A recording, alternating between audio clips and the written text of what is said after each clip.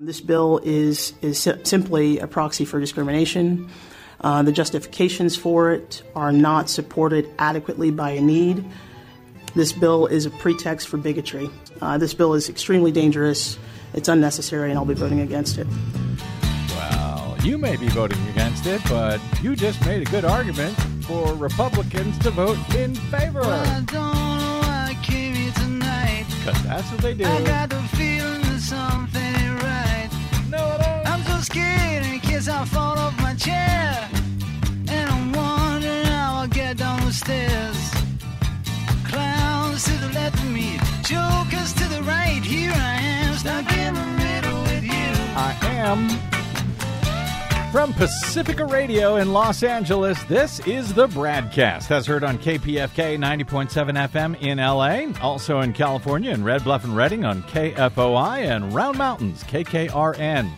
Up in Oregon on the Central Coast on KYAQ, Cottage Grove's KSO and Eugene's KEPW, Lancaster, Pennsylvania's W News, Maui, Hawaii's KAKU. In Columbus, Ohio on WGRN, Palinville, New York's WLPP, Rochester, New York's WRFZ. Down in New Orleans on WHIV, out in Gallup, New Mexico on KNIZ, Concord, New Hampshire's WNHN, Fayetteville, Arkansas's KPSQ, in Seattle on KODX, Janesville, Wisconsin's WADR. We may be talking about Wisconsin today. And Minneapolis, St. Paul's AM 950 KTNF. We're also streamed coast to coast and around the globe every day for your listening pleasure and edification and education on the internet, on the Progressive Voices channel, Netroots Radio, Radio for Humans, NicoleSandler.com, Radio Free Brooklyn, No Lies Radio, Verdant Square Radio, Detour Talk, and most of your favorite podcast sites, blanketing planet Earth. I'm Brad Friedman, your friendly investigative blogger, journalist, troublemaker, muckraker, and all-around swell fellow, says me, from bradblog.com. Thank you very much for joining us. Desi is already giving me dirty looks as I'm trying to adjust the soundboard. Yes, that's my job. That is, you do it well. Anyway, hey, welcome to the BradCast. As if this summer's record climate-changed weather could not get any crazier, Des. Well, you'll have some of the latest mad temperatures, for example, up in the Pacific Northwest, which our friends up in Oregon and Washington State are likely already too aware of as of indeed. now. As well as the seemingly endless fires up in Canada that continue to rage and are leading to all new evacuations in a number of towns today. As if all of that was not mad enough, a story that spun up today only after we had finished today's Green News Report. Torrential rain is expected to hit the U.S. Southwest, beginning torrential rain beginning as early as Friday. Torrential rain in the Southwest in August. Yep. Did anyone have California hurricane on their Climate Crisis 2023 bingo card this year? I certainly did not. As the New York Times reports, Tropical Storm Hillary became a hurricane early Thursday morning as forecasters warned it would continue to rapidly strengthen through the day and could potentially bring, quote, significant impacts to Mexico and the southwestern U.S. this weekend. As of Thursday morning, the storm had sustained winds of 85 miles per hour with higher gusts, according to the National Hurricane Center. Hillary, now tropical storm, but maybe soon Hurricane Hillary, formed pretty quickly about 500 miles off the coast of Mexico on Wednesday and was moving toward Baja California, which is actually Mexico, south of the state, the U.S. state of California. The hurricane was expected to intensify and become a major hurricane of Category 3 or higher later on Thursday. Because of the storm's angle to the coast, it is difficult to pinpoint exact landfall locations. Right now, it's sort of like just going to be heading due north, right up from Baja into California or Arizona, and just keep heading north. It will bring up to 6 inches of rain with isolated amounts across portions of the Baja Peninsula through Monday morning with the possibility of flash flooding. Stephanie Sullivan, forecaster with the National Weather Service in San Diego, said a worst-case scenario for Southern California would be if the track shifted farther west and made landfall in California, which could produce much stronger winds and larger surf. Now, that would be quite rare. The only tropical cyclone to truly make landfall in Southern California was an unnamed storm way back in 1939. It made landfall in Long Beach, which is, about half hour or so south of L.A. here.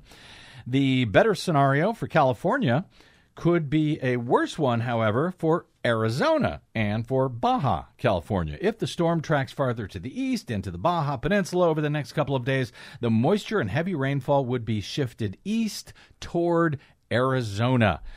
A difference of just 100 miles or so in the track of the storm would mean a large change for the expected weather, say forecasters here at the L.A. National Weather Service office. The Eastern Pacific hurricane season has been apparently very active over the past few weeks, but most of the recent storms tracked far to the west out toward Hawaii, including Hurricane Dora. That helped enhance the extreme winds that led to the devastating wildfires up on Maui, which we discussed with our friend Shaggy out there at our affiliate station KAKU. Right. It's interesting how it's all connected, that this distant Hurricane Dora, which spun up in the Pacific Ocean due to the warmer waters, actually made it all the way across to Hawaii on a track that it wouldn't normally have taken, which then influenced the intensity of the fires that drove the fires that destroyed Lahaina. Yeah, it actually made it as far west as Hawaii, but it didn't actually hit Hawaii. It was 500 miles to the south. But just that, the winds, as Shaggy had mentioned on air, were gusting 85 miles per hour and over, as they had this dry, climate-changed brush just ready to burn. And boy, with those kind of winds, that's what happened on Maui. It is, as the National Weather Service explained, quote, exceedingly rare for a tropical storm to come off the ocean and make landfall in California. However, storms have come close or weakened before coming ashore, still causing flooding and dangerous winds. For example, Kay, a post-tropical cyclone just last year. Complicating things in the Pacific this year is the development of El Nino, which increases the chances for storms in the Pacific, unlike in the Atlantic, where El Nino actually has the opposite effect, reducing the chances for storm formation there. Is that how you understand it as well? Yes, it does, except this year it looks like it's going to be maybe a little different because if you recall, we've already reported that the hurricane forecasters at NOAA have actually increased the forecast for the Atlantic hurricane season because El Nino is behaving differently this year and the Atlantic is record warm. So the dampening effect of El Nino may be less because the Atlantic is at record hot temperatures, providing lots of fuel for hurricanes to form. Of course, you did have El Nino, a strange malformed El Nino on your Climate Change 2023 bingo card, as I recall. Yeah. There is, in the meantime, solid consensus among scientists that hurricanes are becoming more powerful because of climate change, with the likelihood of major hurricanes increasing. Climate change is also affecting the amount of rain that storms can produce. In a warming world, the air can hold more moisture, which means a named storm can hold and produce more rainfall, as we all remember, of course, from, for example, Hurricane Harvey back in Texas in 2017, when some areas received more than 40 inches of rain in less than 48 hours. We do not expect that here in Southern California, although things could change quickly. Nonetheless, researchers have also found that storms have slowed down over the past few decades, which also leads to much more rain.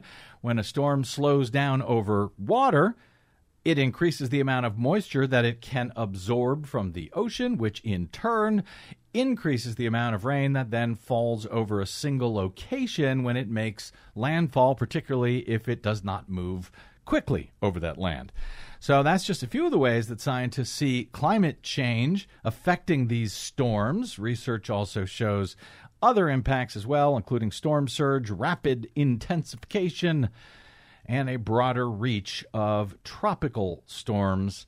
For example, the one that could make landfall in California. We will see. All of which we have seen and reported on via this program and, of course, our Green News Report, sadly, more and more frequently in recent years, just in case you haven't noticed. And all of this, coincidentally, on the one-year anniversary of President Biden and the Democrats' landmark Inflation Reduction Act, the somewhat unhelpfully named landmark statute, which makes the largest single investment in clean energy manufacturing and climate change mitigation to the tune of about $400 billion, the largest single investment that the world has ever seen. And as Desi will discuss on the one-year anniversary in the Green News Report, it's already resulted in a manufacturing, construction, and jobs boom in the U.S., whether Americans have yet to hear about that or not. So we'll do our part to help you learn about it. With so much else going on and such a dreadful mainstream corporate media we have in this country, a lot of people have not heard about it.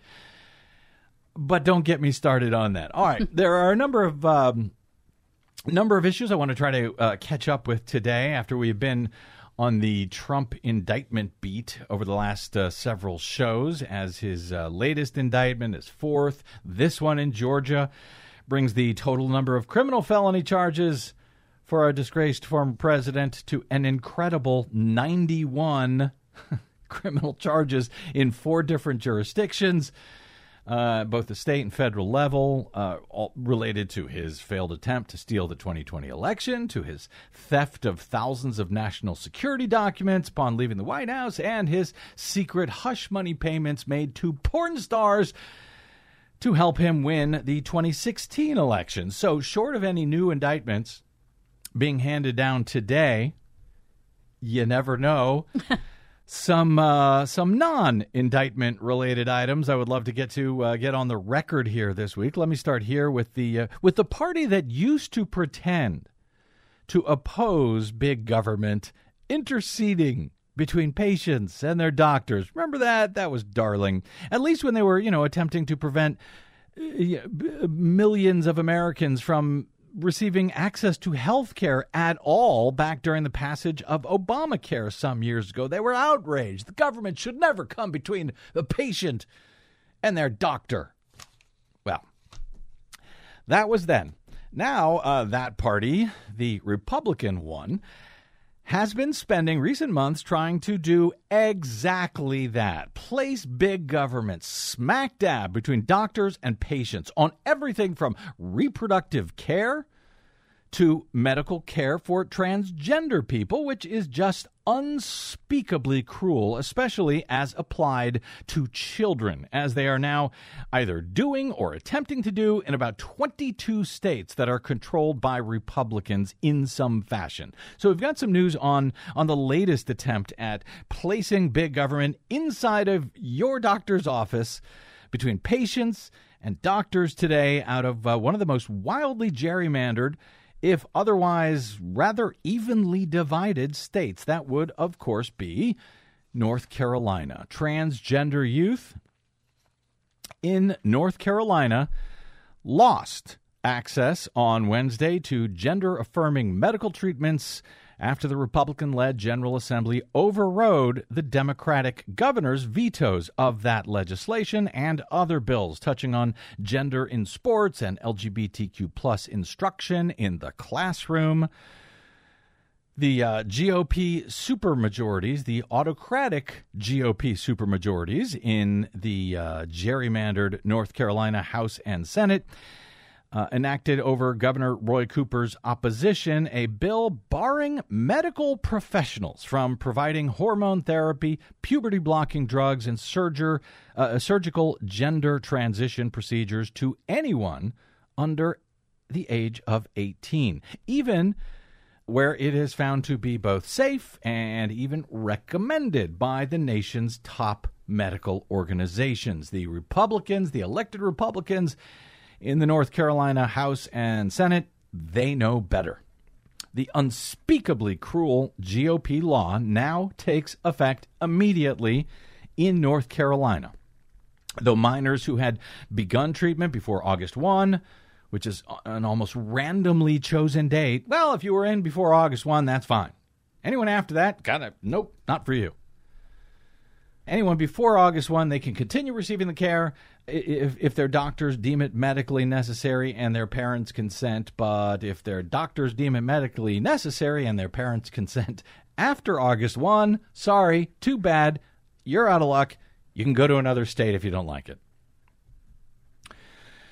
Though there's not many to choose, there's fewer and fewer to choose from these days. North Carolina is now the 22nd state to enact legislation restricting or banning gender-affirming medical care for transgender minors, but most face legal challenges, and local LGBTQ plus rights advocates in North Carolina vow to take that ban to court. Now, to give you some idea of those challenges in the courts and how they are playing out around the country and why this sort of thing is just so unspeakably cruel.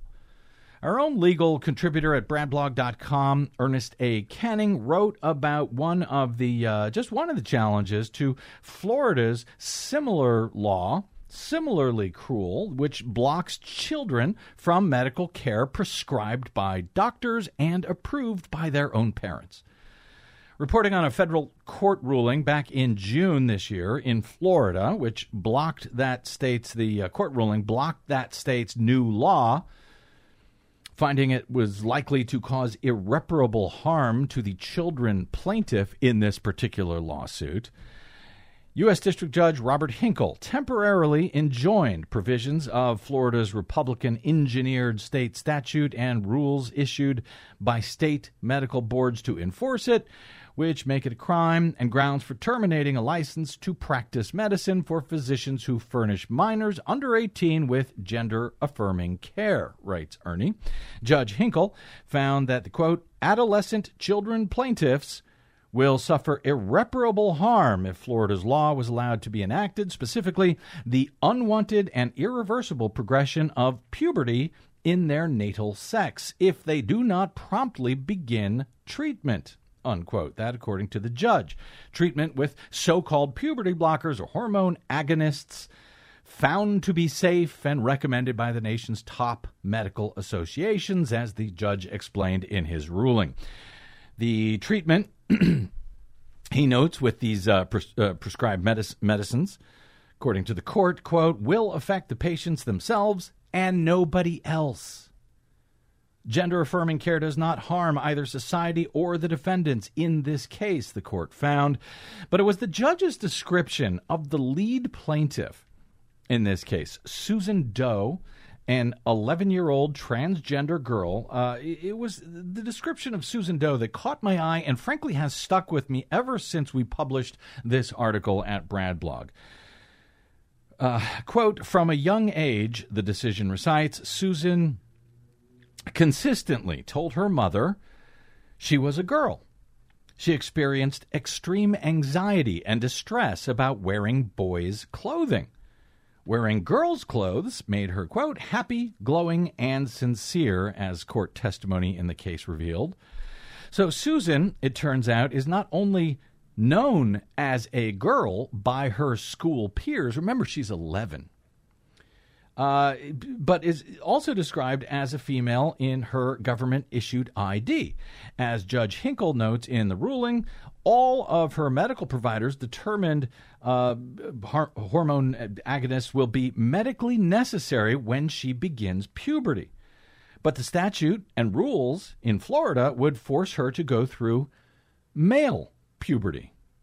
And, as the judge writes, this will out her as a transgender to her peers and will have devastating physical, emotional, and psychological effects. Can you imagine what will happen for this little girl among her classmates who have always known her to be a girl when, she starts sprouting whiskers during puberty very soon? So that was from the case in Florida in June. That's why the judge put a halt on that case for the moment.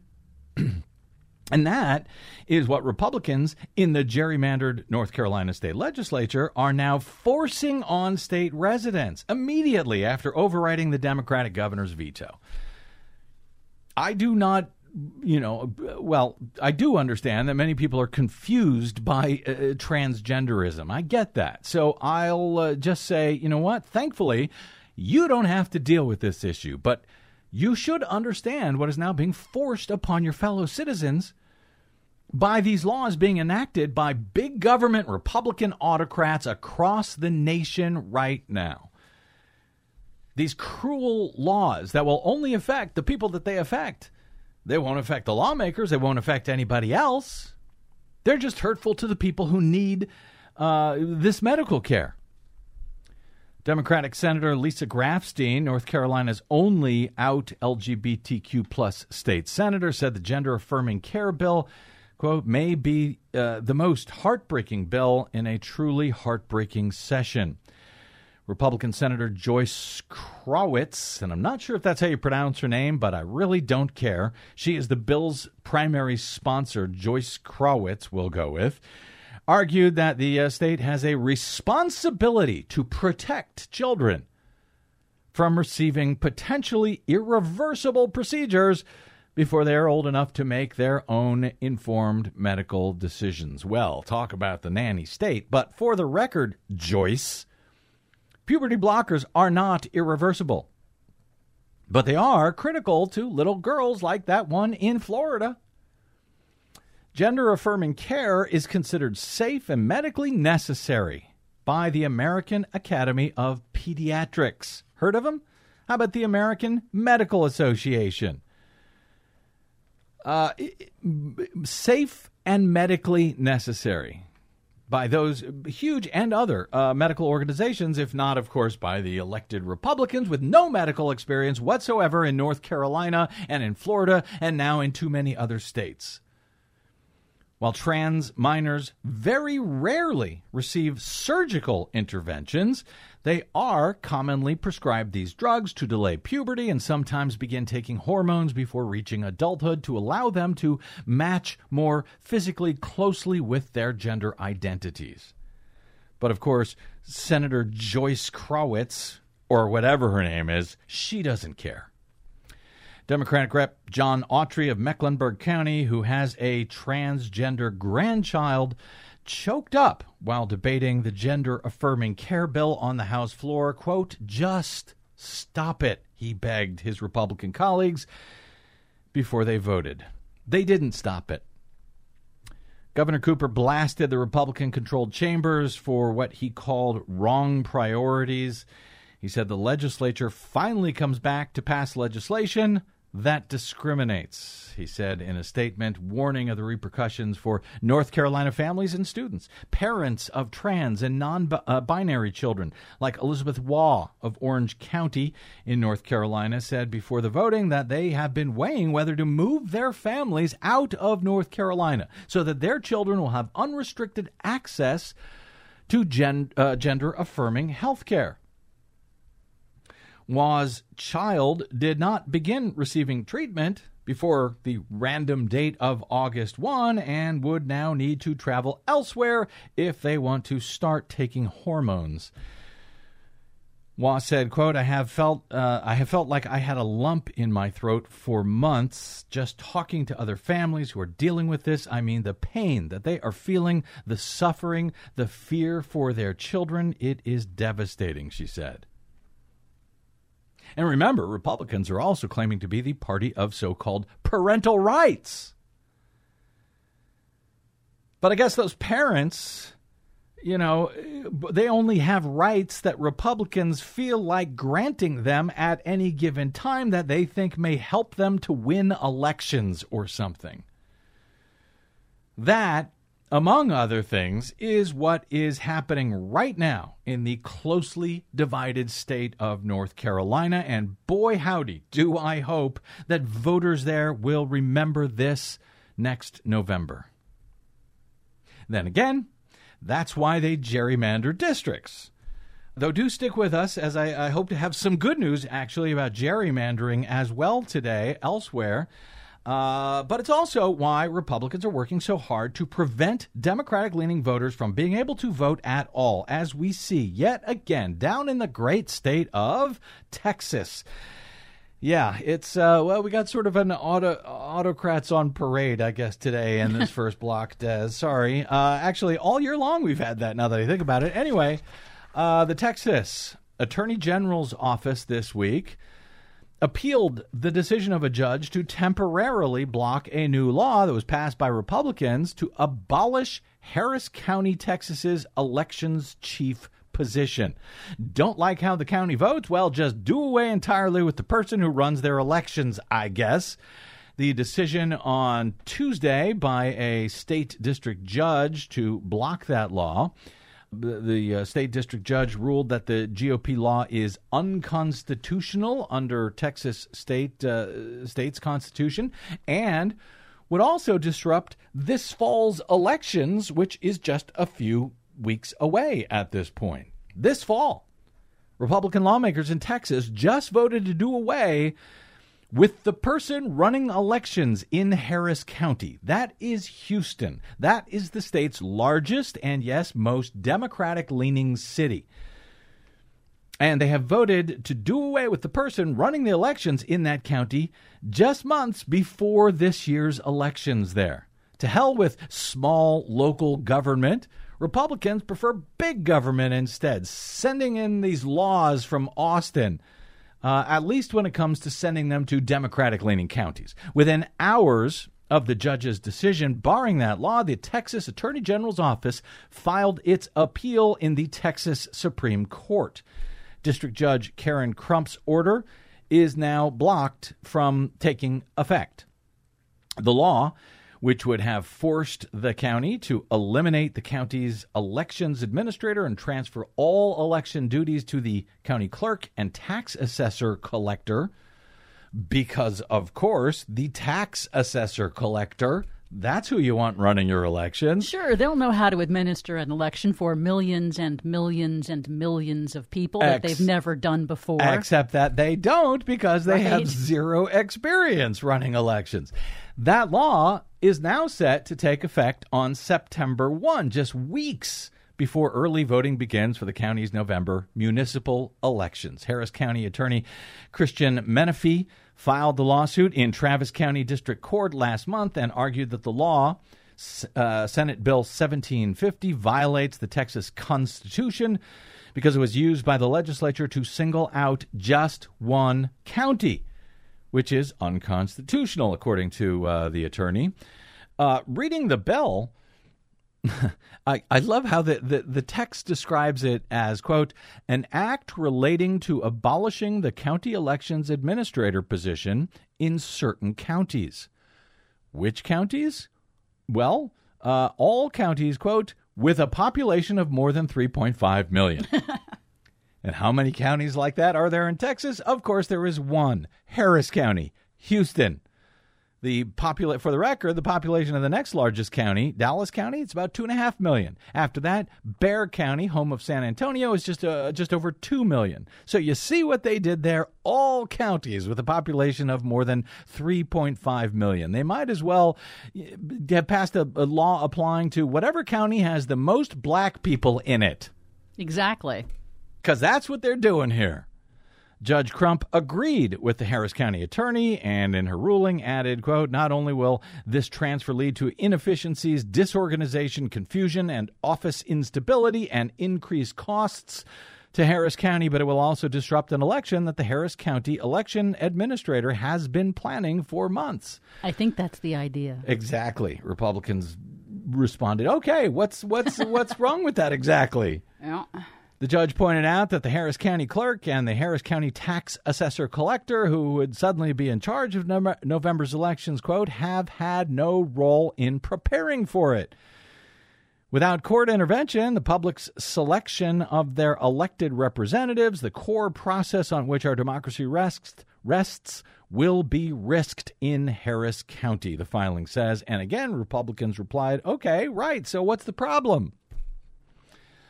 Texas Republicans, who dominate the state legislature, spent this year's legislative session pushing for unprecedented state authority over elections in Harris County, the state's most populous and a Democratic stronghold. In a news release, the Texas Attorney General's office said it maintains that despite what the actual text of the state constitution says, quote, the legislature had a reasonable basis for the law. Harris County is the most populous county in Texas and as such has an outsized statewide impact on elections. So because it is so large, they claim, we must do something to take over control of their elections from them or something. That's the justification. And it didn't go over in court, but that's okay. The Texas Attorney General's office was just able to file an appeal with the state Supreme Court, and that means the law is, for now, back on. By the way, who is the Texas Attorney General? I don't know. The last guy, Ken Paxton, facing a whole bunch of crimes, was recently impeached, and while he's waiting his trial for his impeachment, he's not allowed to serve. That's the top state election, top state law enforcement official in Texas. The much indicted top state law enforcement indicted official. And impeached. So we'll see. In any event, now, I need to point out, Houston has had a number of problems with some of their elections, Harris County, as we see in any large county. In this case, for example, in 2022, Harris County had to extend voting for an hour after various polling places experienced problems with voting machines and ballot paper shortages and had long wait times because of this. The Houston Chronicle subsequently reported that out of the more than 782 polling locations in Harris, only about 20 actually ran out of paper.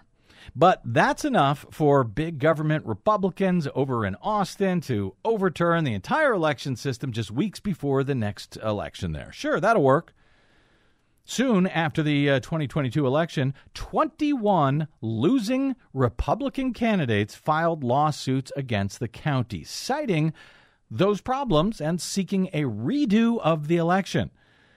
Now, many of those cases are still pending. In one of them, a former judge and a Republican candidate for district court who lost her race to a Democrat by about 0.26% margin, that's around 2,000 votes in that case, has argued that the irregularities during last November's election, like the paper ballot shortages, the ballot paper shortages, and malfunctioning equipment, raise questions about the reliability of the results and warrant a new election. Okay, perhaps they do. But the Democrats' attorney points out that while the Republican former judge said thousands of people were prevented from voting because of all of this, that former Republican judge failed to bring even one single voter to testify that they were, in fact, prevented from voting because of these problems. So, don't know if it's a whole bunch of election deniers in Harris County or what, but they are now trying to game the system to, if you can't win by the voters, just change the laws. Make it so that they can't vote. Yeah. And they can't vote you out either. Disrupt their elections any way that you can. And you know what? Hope for the best. Because they know they're going to lose in November this year. So, maybe we'll have a chance if we inject havoc and chaos into their elections by putting people in charge who know nothing about elections, who had nothing to do with the planning, just weeks before the election. That's what they're doing in Texas to hang on to power in that state, in a state that is already gerrymandered as much as possible by the Republicans who run it, and which has, by the way, one of the lowest, if not the lowest, turnout rates in the country, which, of course, is why Republicans still run it. Let's take a quick break here, and we'll come back with some better news about both elections and gerrymandering, and, yes, the courts. That's straight ahead on the BradCast. Some actual bona fide, I think, good news. Straight ahead on the BradCast. I'm Brad Friedman.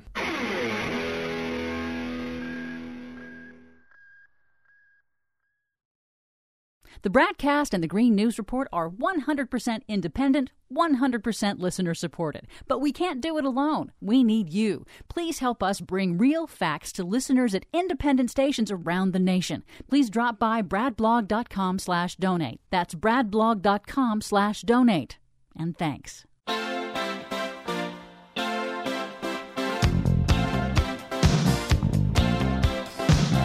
Welcome back. It's the BradCast. Brad Friedman from BradBlog.com. Thank you for sticking with us. Elections have consequences. That is how our BradBlog legal contributor, Ernie Canning, again this week at BradBlog.com, starts an article about an issue that has not gotten the attention that it deserves because it's really encouraging news, and I think we could all use a bit of encouraging news these days. So elections have consequences, writes Ernie Canning. Recently, in a separate article, he described how the decision by the U.S. Supreme Court's corrupt right-wing radicals in robes, as he describes them, last year to overturn the constitutional right to abortion led directly to the election of pro-choice Wisconsin Supreme Court Justice Janet Protasewicz earlier this year. By, quote, 11 percentage points, a huge margin in a narrowly divided state, said the New York Times at the time.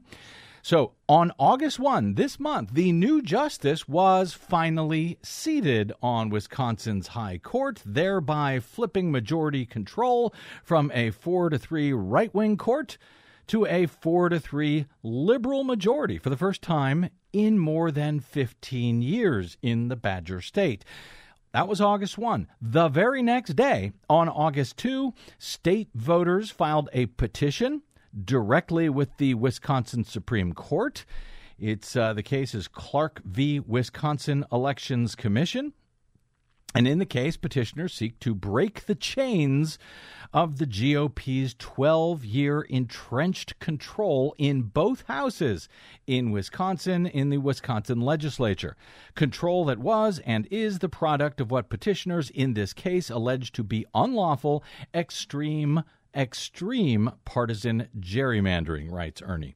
2 days after that, a second petition, Right v. Wisconsin Elections Commission, was also filed with the Wisconsin Supreme Court by a group of mathematicians and computer scientists.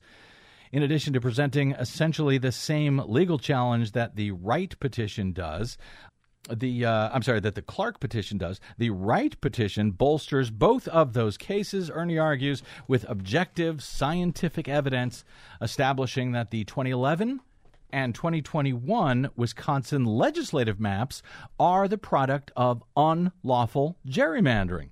Both petitions and the dissent identify multiple provisions within the Wisconsin Constitution that they claim were violated by this extreme partisan gerrymandering.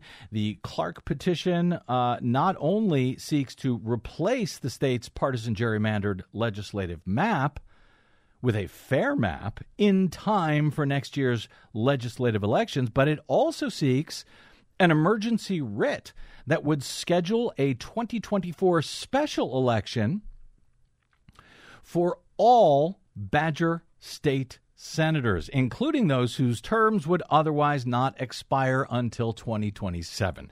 So they would otherwise not be up for election in the Senate, part of the Senate, until the 2026 election. But these petitioners are saying, no, let's hold the election now instead, based on the argument that all state senators, quote, lack legal entitlement to their office because their respective offices are the product of unconstitutionally configured districts. These lawsuits could, in fact, be huge for Wisconsin, and most importantly, for Wisconsin voters. Fair maps. Can you imagine such a thing? Well, there's a lot of people in Wisconsin who can't imagine, who aren't young enough, who aren't old enough to remember when they had fair maps in Wisconsin. But not only would this, if these suits are successful, change the maps to fair ones, but actually change the entire House and Senate. next year. Mid-session, kind of, right? Well, these senators would otherwise not be up for election until 2026. So, yeah, wow. Put them up for election. Let's flip all of these things to a fair. That's what I would call a fresh start. That's pretty cool, right? In 2010, just big. to give you an idea, back in 2010, Ernie notes, Wisconsin Democrats had trifecta control over the entire state government. They had a Democratic governor, they had an 18-15 majority in the Wisconsin Senate, and a 52-46 majority in the Assembly. That trifecta control was narrowly flipped as a result of a low turnout 2010 midterm election in which Democrats also lost their majority in the U.S. House as well because, yes, elections have consequences. But because this was 2010, that would be a year that they redraw maps every 10 years after the biennial by every 10 years, they have the census, and they redraw the map. So that's what happened in 2010 when Democrats were not paying much attention. Barack Obama was in the White House, had replaced George W. Bush. Democrats and liberals and progressives kind of walked away and said, well, we're safe now. George W. Bush is gone. We don't have to turn out to vote here in 2010. And that's what happened. Republicans took over state houses all across the country, and that's when they instituted these extreme gerrymanders. On top of extreme voter suppression laws that they continue to ratchet up to make it even harder for people to vote them out. As the mathematicians and computer scientists explain in their petition, in the Wright petition, in 2011, the Republican trifecta produced a, quote, radical reshape of the Badger State's legislative map. Quote, Republicans produced a 2011 plan that shifted 2.3 million Wisconsin residents, more than 40% of the state's population, into new assembly districts to entrench a Republican majority in the legislature over at least the next decade, according to the suit. It was all part, of course, of that plan from 2010, a very successful plan by Republicans called Project Red Map. At the time, it was headed up successfully by longtime GOP political operative Karl Rove. It's detailed in the book by frequent BradCast guest David Daly, his 2016 book that has a title we can't say on air, so we just call it Rat Flipped, the true story behind the secret plan to steal America's democracy, which they successfully did. And now, in Wisconsin, the petition in Clark describes the manner in which extreme partisan gerrymandering via the 2011 and 2021 maps in Wisconsin served to ensure entrenchment. Quote from the petition, since 2012, even when Democrats have won as much as 53% of the vote, they have held no more than 39 of the 99 assembly seats. In the same period, when Republicans have won as little as 44.8% of the statewide vote, they have held no fewer than 66 of the 99 seats, and they saw victories that yielded them 22 of 33 Senate seats. In the November 22 election, Republicans won 64 of 99 assembly seats and saw victories that yielded them 22 of the 33 Senate seats.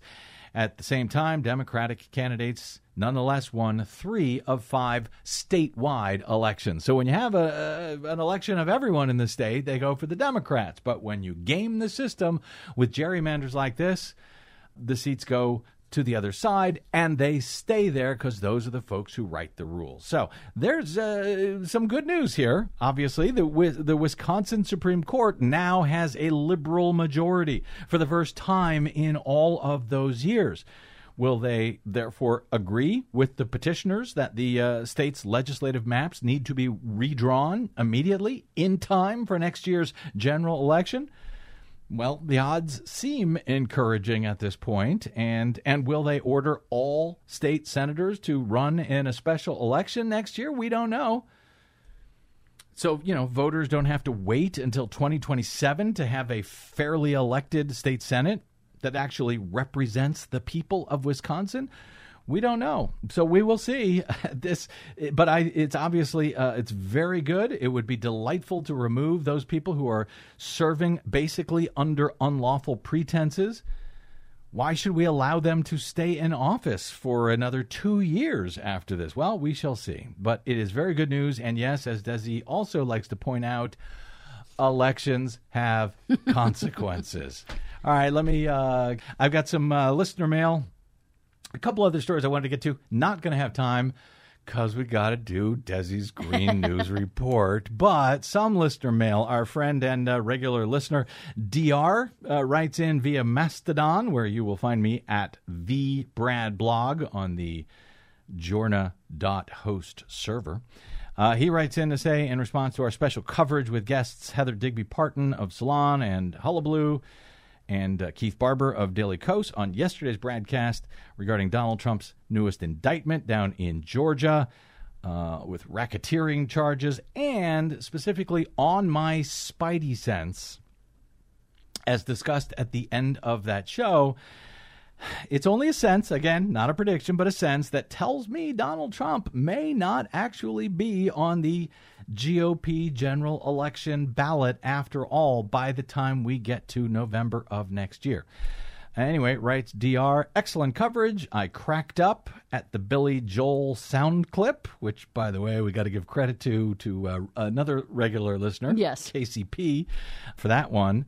He has an email I'm going to get to in a second. Anyway, he says, I agree with Parton and Barber that Trump will still likely end up with the GOP nomination. And I agree as well. I think he is currently the most likely to end up with that nomination, but I'm not quite as certain as everyone else seems to be that he actually will.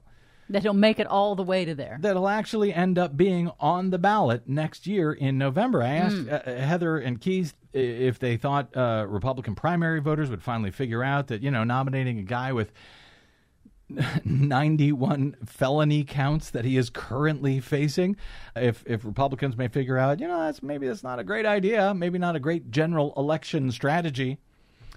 Or I asked if Trump himself would, facing a growing likelihood of spending the rest of his life in prison, might suddenly get desperate and try to make a plea deal in exchange for being spared prison time, like I won't run.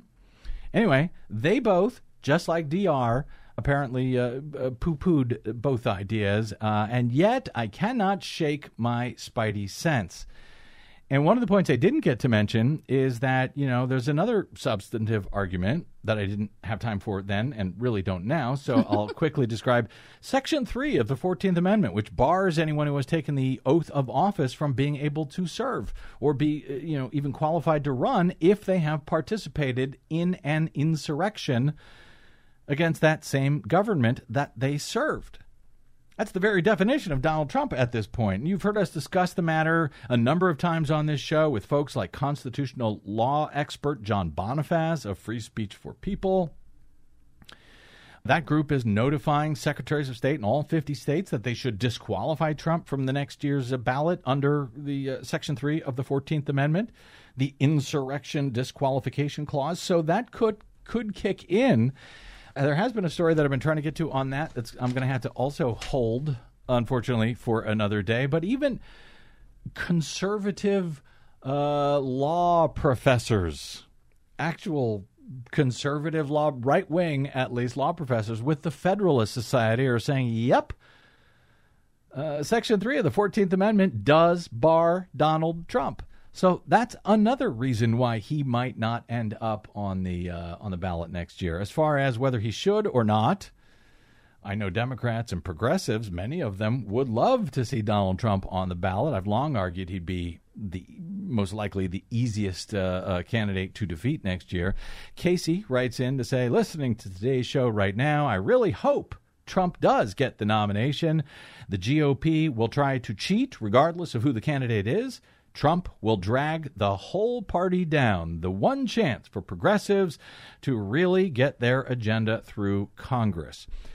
He continues, Trump is carrying so much baggage that he'll keep a lot of Republicans home and have a lot of independents voting for Biden, even if they don't really want him.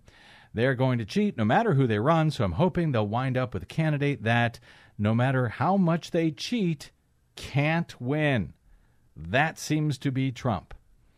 And Casey, that seems to be exactly what a whole bunch of people also said back in 2016 before Donald Trump did win. So don't get too excited about whether he can win or not. Casey, finished. Thanks, guys. You continue to be great. Thank you very much, Casey. You continue to be great. And you can continue to hit me with your emails. I am BradCast@bradblog.com, and maybe we'll get to more of them next week as time and lack of indictments allows. All right, quick break, and we're back with Desi Doyen and the Green News Report right here on the BradCast. I'm Brad Friedman.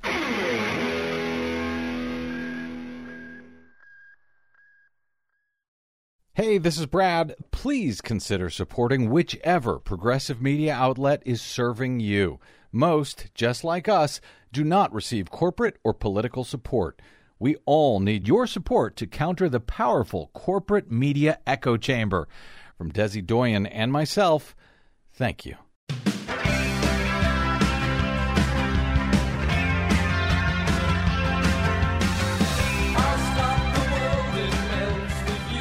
Yeah, once again, hurricane warning for Southern California coming your way soon, or not. We will see. That story came in a little bit too late for our latest Green News Report. The numbers will increase, but they will not increase, we hope, to further catastrophic proportions. We just don't know yet. Extent of heartbreaking losses becoming clearer in Maui fires. New evacuations as Canada's record wildfire season rages on. Plus, instead of exporting American jobs, we're creating American jobs, exporting American products. 1 year later, the Inflation Reduction Act is turbocharging a U.S. clean energy boom. All of those booms and more straight ahead from BradBlog.com. I'm Brad Friedman. And I'm Desi Doyen. Stand by for 6 minutes of independent green news, politics, analysis, and snarky comment. This legislation they oppose or attack is now the greatest thing to come to their states. You have Marjorie Taylor Greene, the very quiet lady from Georgia. Well, she talked about what Biden's doing is what Roosevelt did, what Kennedy did. I thought, well, yeah. Well, yeah. This is your Green News Report.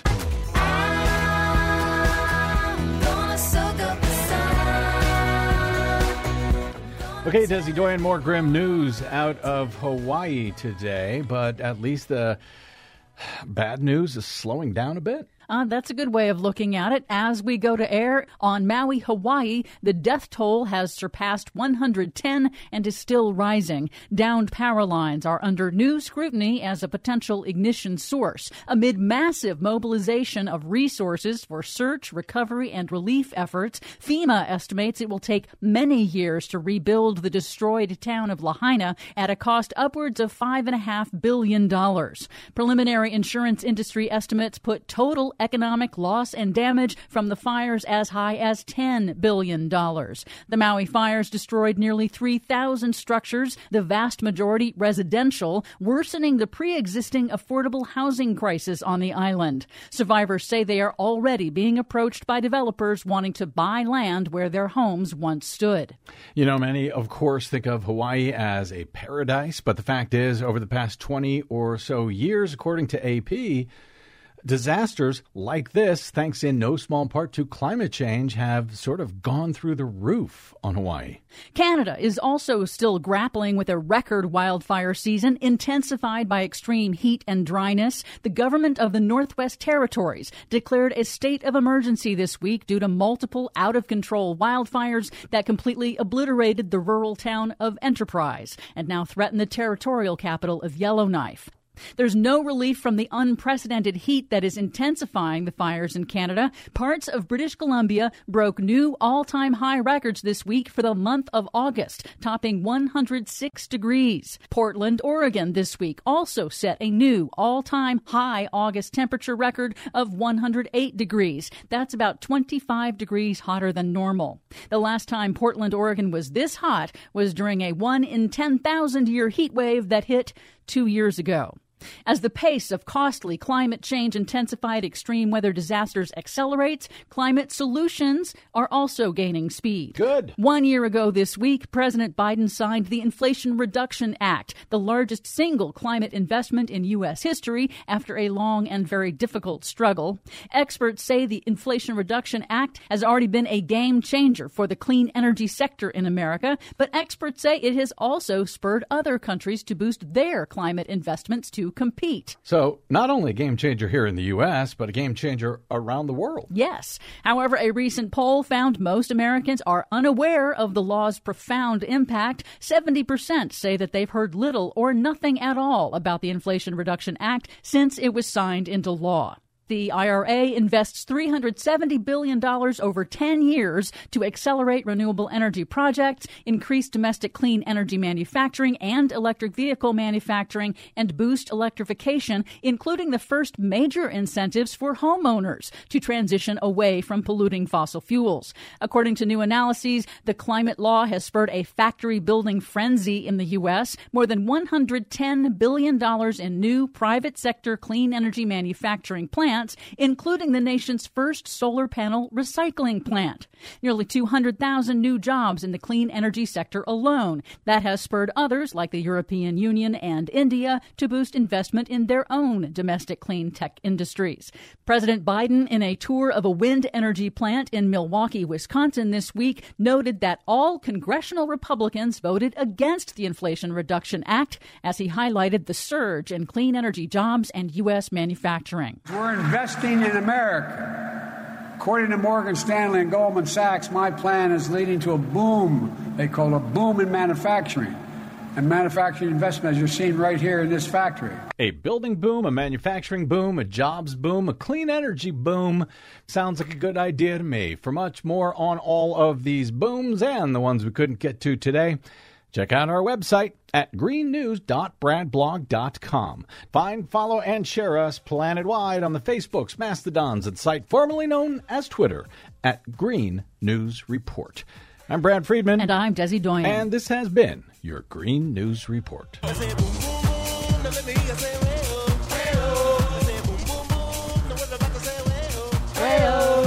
you go. That's the spirit. Thanks very much, Desi Doyen, our producer. Thanks to all of you for spending a portion of your day or night with us. If you missed any portion of today's program, download it anytime for free at bradblog.com, along with any other show we have ever done in our lives. All made possible by those of you kind enough. Thank you for stopping by bradblog.com/donate to help us stay on your public airwaves. We got to get out. Drop me email if you like. I'm BradCast at bradblog.com on the Facebooks, Mastodons, and site formerly known as Twitter. I am the Brad Blog. We'll see you there.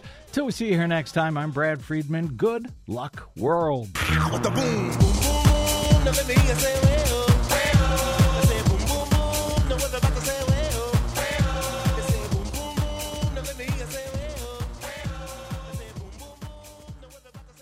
I'm Rick Smith, and this is Labor History in 2. On this day in labor history, the year was 1985.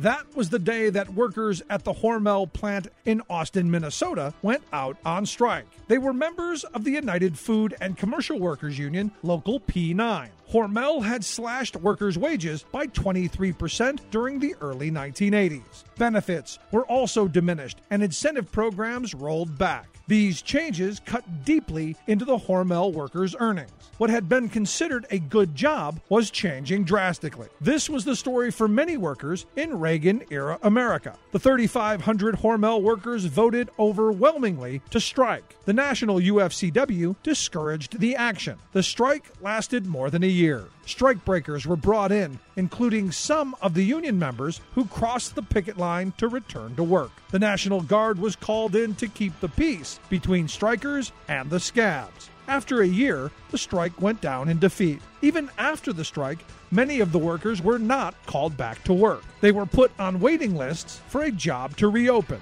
Some never returned to the plant. 25 years after the strike, the Austin Daily Herald staff wrote, quote, "What resulted was a bitter, drawn-out labor dispute that drastically impacted the community, from workers who lost their jobs to families that were torn apart by the picket lines." The strike became the feature of a documentary by Barbara Koppel. In 1990, the documentary American Dream won the Academy Award. The film tells the story of the Hormel strike as a window into the tragic experiences of many workers during the 1980s. The film was made on a shoestring budget. Singer Bruce Springsteen provided $25,000 to help support this important film. Labor History in 2 brought to you by the Illinois Labor History Society and The Rick Smith Show.